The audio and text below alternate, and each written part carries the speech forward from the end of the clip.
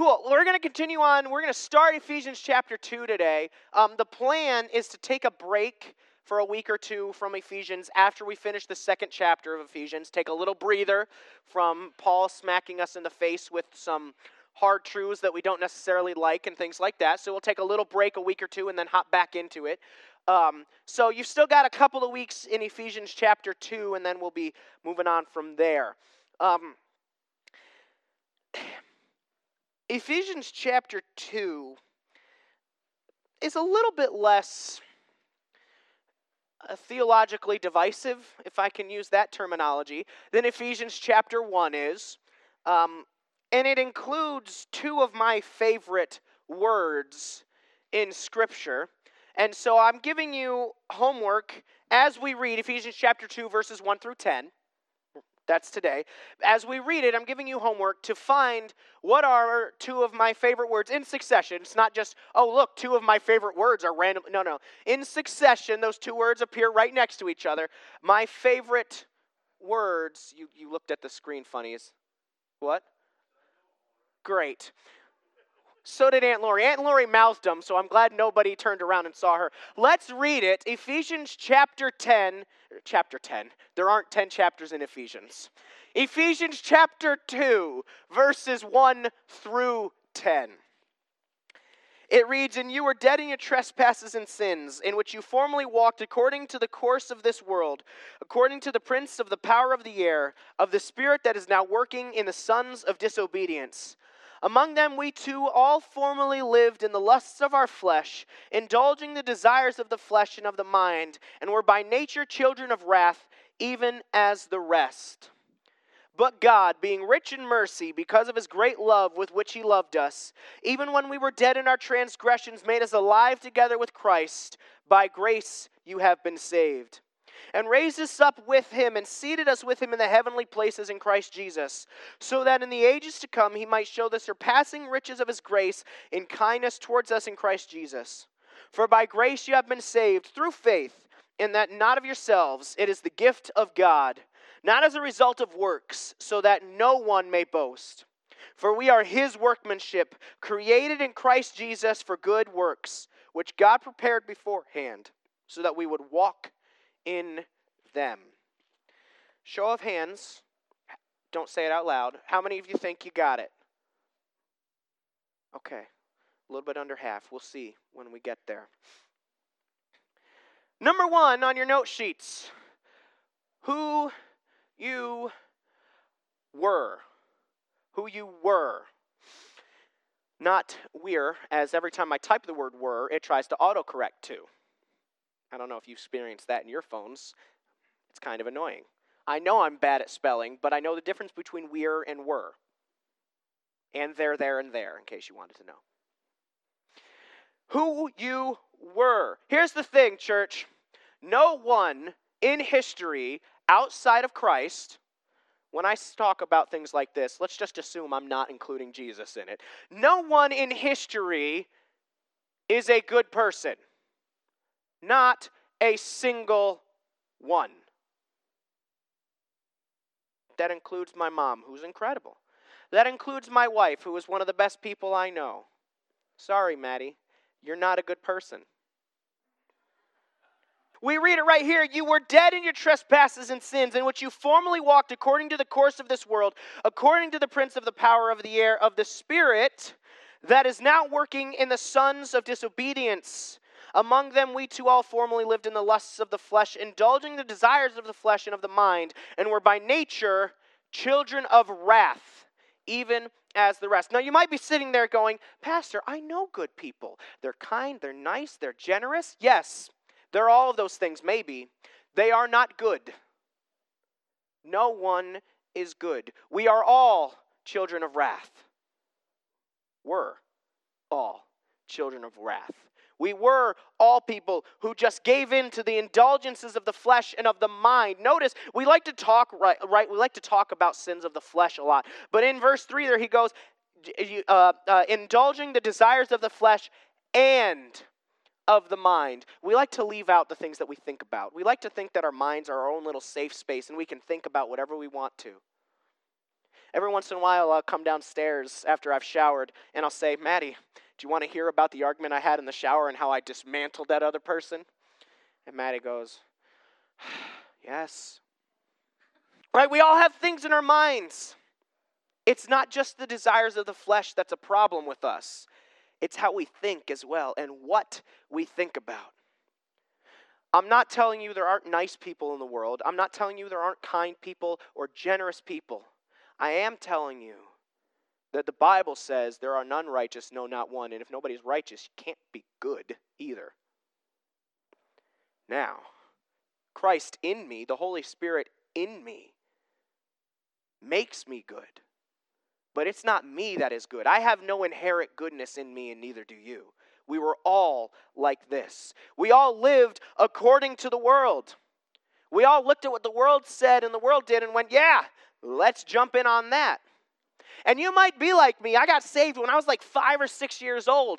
It was very early on in my life when I actually could understand what salvation was that I got saved. But there was a middle section of my life where I lived according to the world still. I was a Christian, but I really didn't care. Between the ages of like 12 and 16-ish, this 4-year span, I lived according to the world, and I'm here to tell you, so did you. It's the way that we are as humans.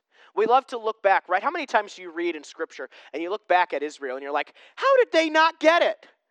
How did they miss it? Man, no wonder God got so mad at them. And then we turn around and do the exact same thing and act like we're better than them. No.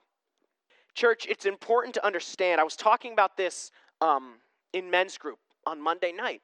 I said it is important that we as people can look at ourselves and understand truthfully who we were and who we are now.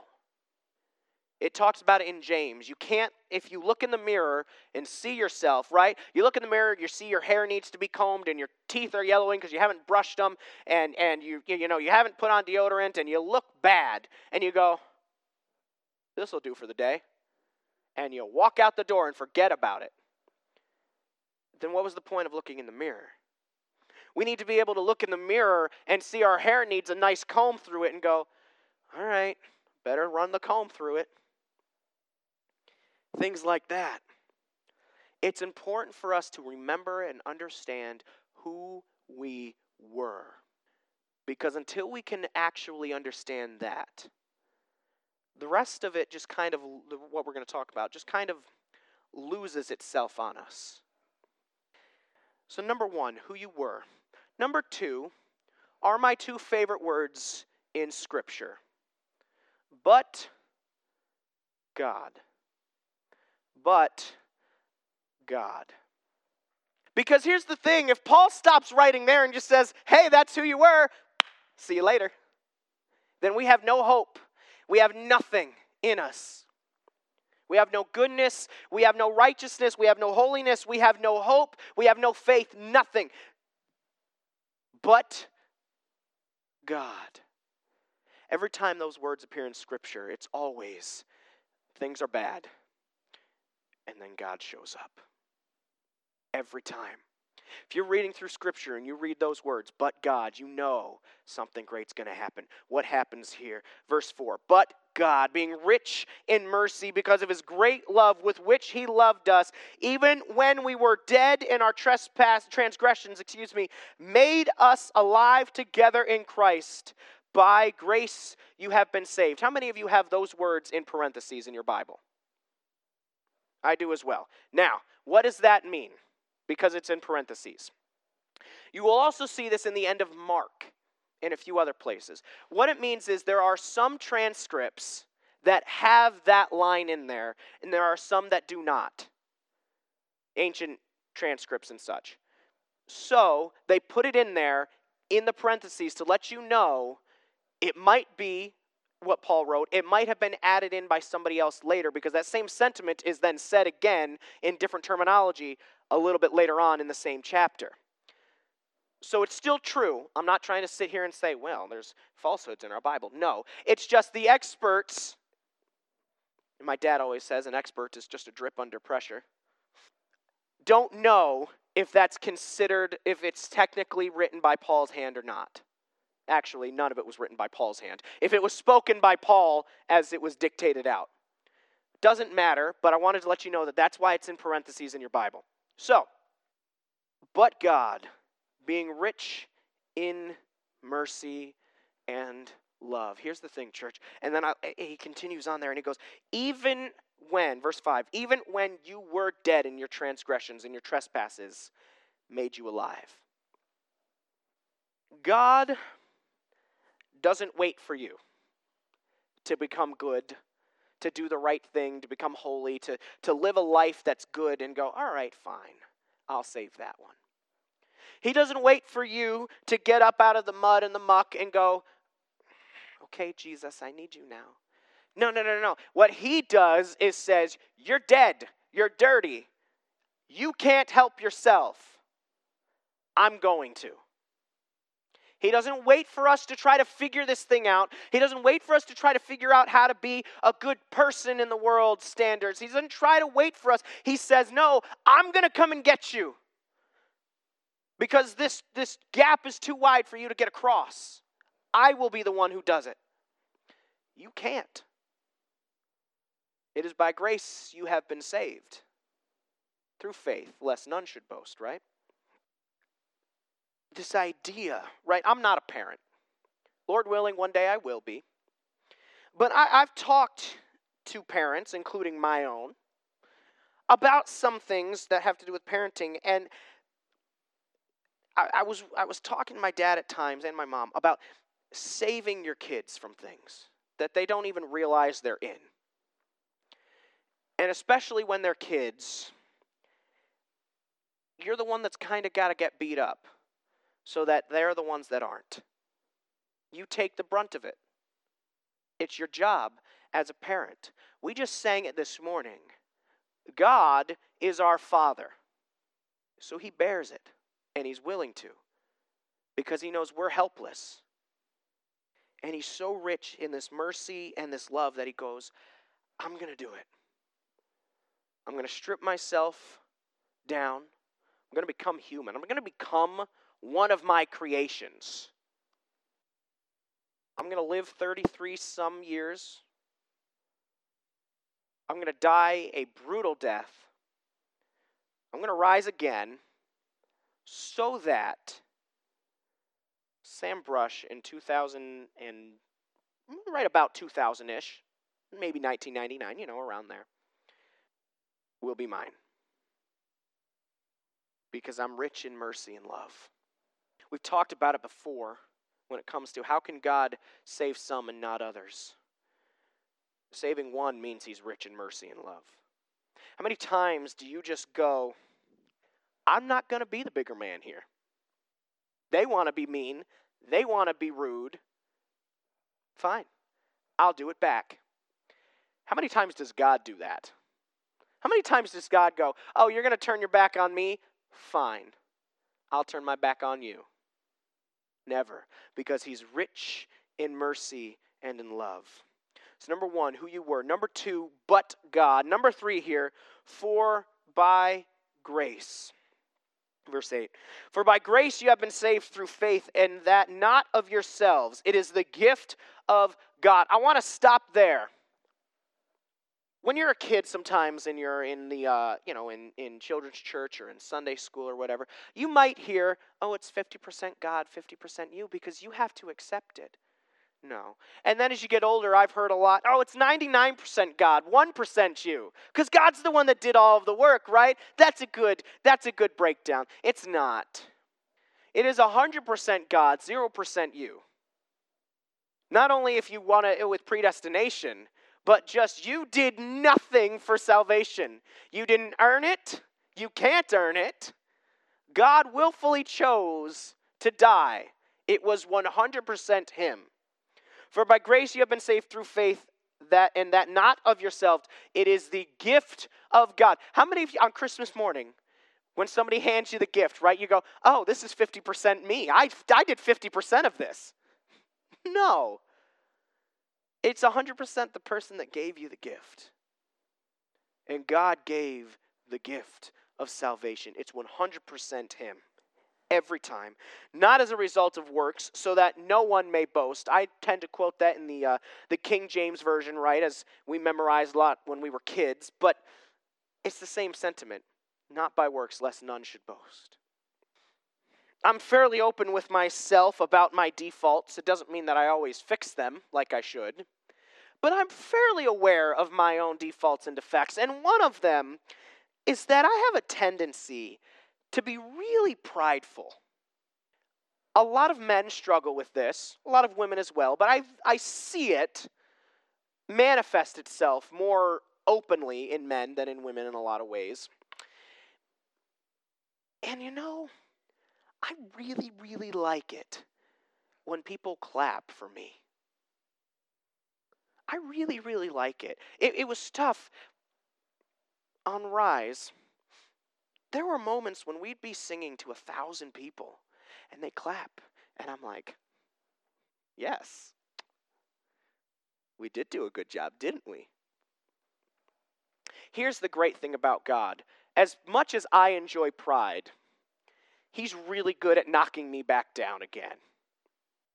Sometimes He's used my parents. Sometimes He's used situations. Sometimes He has literally physically injured me.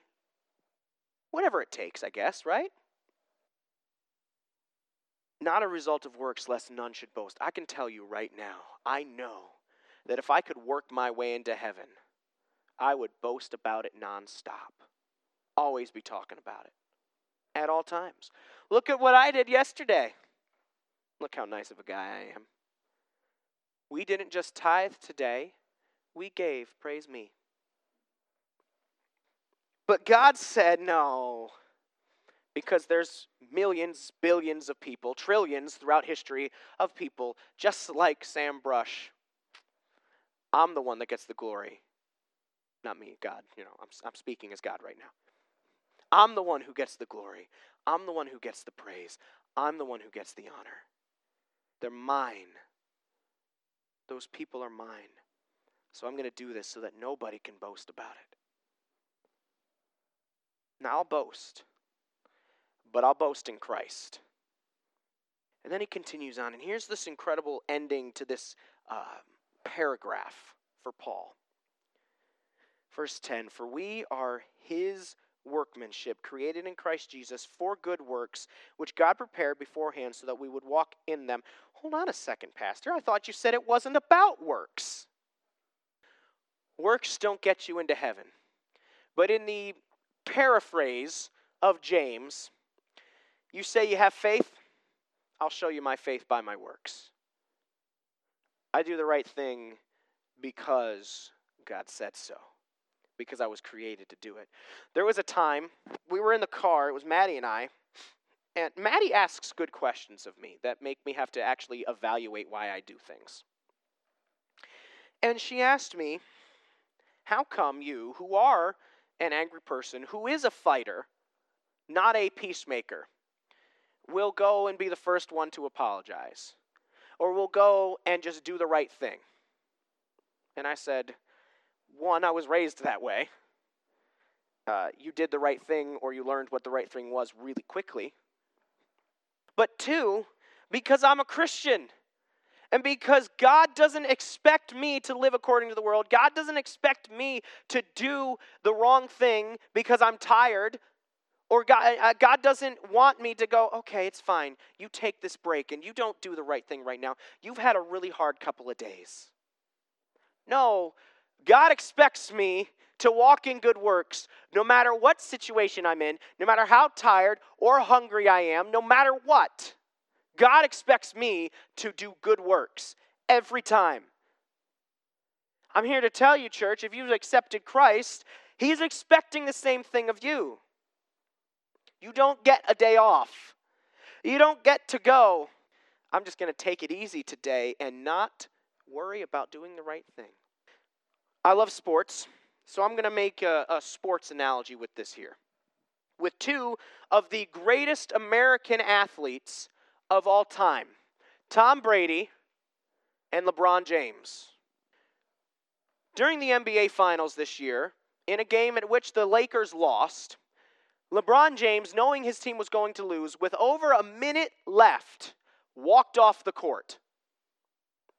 Fast forward a few days to a Thursday night football game between the Tampa Bay Buccaneers, quarterbacked by Tom Brady, and the Chicago Bears, quarterbacked by Nick Foles.